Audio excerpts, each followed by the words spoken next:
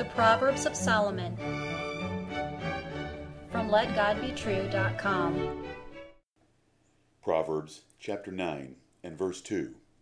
She hath killed her beasts, she hath mingled her wine, she hath also furnished her table.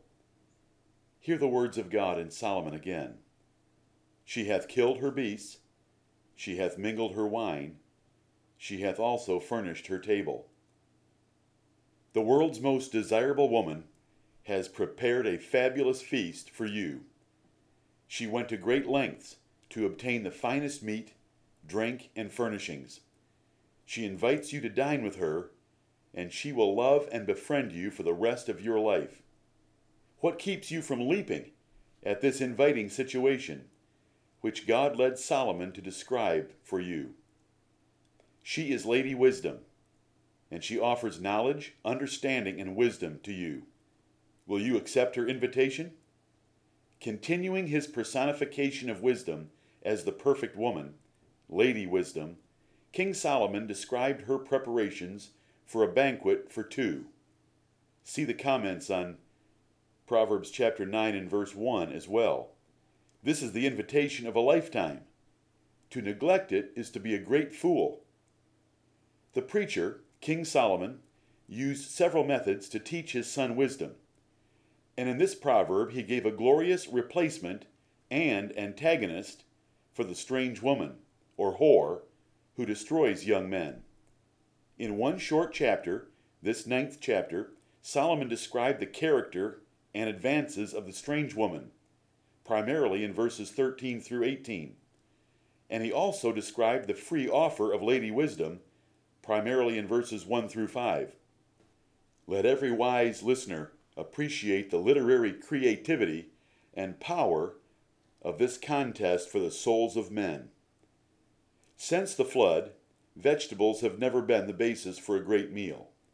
They were only eaten when people were too poor to afford real food, meat. Salads are a recent invention, a fad of the last few generations. Banquets and feasts were not, and are not, based on salads and vegetables. They require meat, generally not even fish or fowl.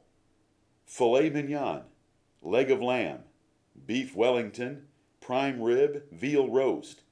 These are entrees for fine dining. When Abraham hosted the Lord in Genesis chapter 18, he did not offend him with a salad. He prepared fresh bread, milk, and butter to go with the veal entree. The Lord knows men desire oxen and sheep for a real meal. Deuteronomy 14:26. David celebrated God's goodness to Israel by giving every person a piece of meat, a loaf of bread, and a flagon of wine. Jesus multiplied fish sandwiches on 2 occasions to feed great multitudes, and prepared them himself on another occasion for his own disciples. Vegetarianism is a lie of modern paganism, the rejection of the true God and his word for the superstitions and fables of men, and the pantheistic worship of animals.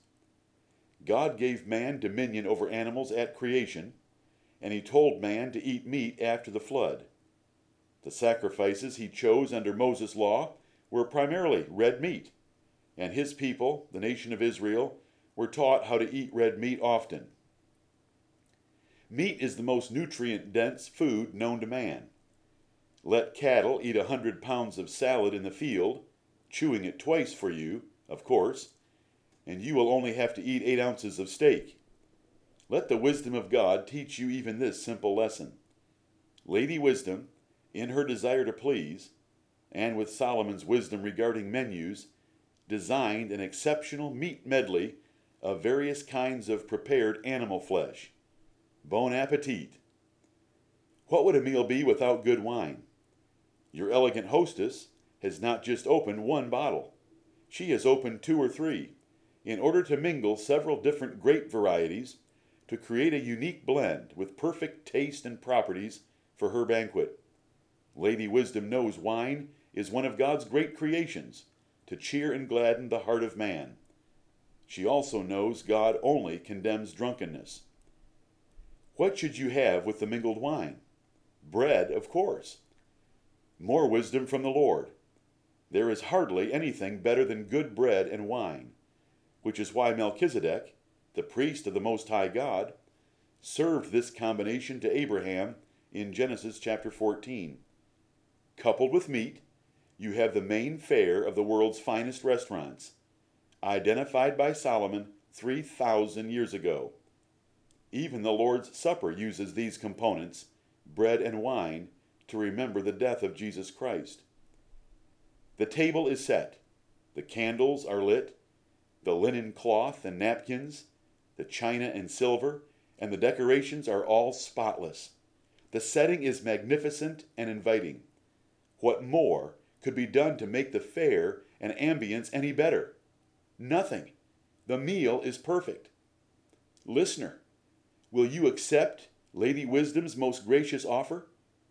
Wisdom and understanding are offered to you today. Will you humble yourself before the instruction of these proverbs, God's holy scriptures, and his ministers to learn the way of life and righteousness? Or will you stumble through life without a clue and be easily misled by the strange woman instead? If you reject Lady Wisdom's offer, you will be punished. And when you need her most, she will righteously and justly withdraw her offer and laugh at your calamity. Christian listener, there is a free feast of fat things in the gospel. Humble yourself before Jesus Christ and join one of his churches to partake of them. If you love God's truth, you will not be content with milk or the simple diet of infants or children. You will crave the rich meat of sound doctrine. Is there a meatless feast? Indeed. The feast of the New Testament is simply bread and wine, symbolic elements reminding you of Jesus Christ's death. The greatest feast is yet to come, the marriage supper of God's Son. Only those who have humbled themselves before the gospel and are found dressed in the wedding garments he himself has provided will participate in this dinner. And all those who reject this king shall be themselves the food for birds of prey at the supper of the great God. Let every listener beware how he treats this invitation. Amen.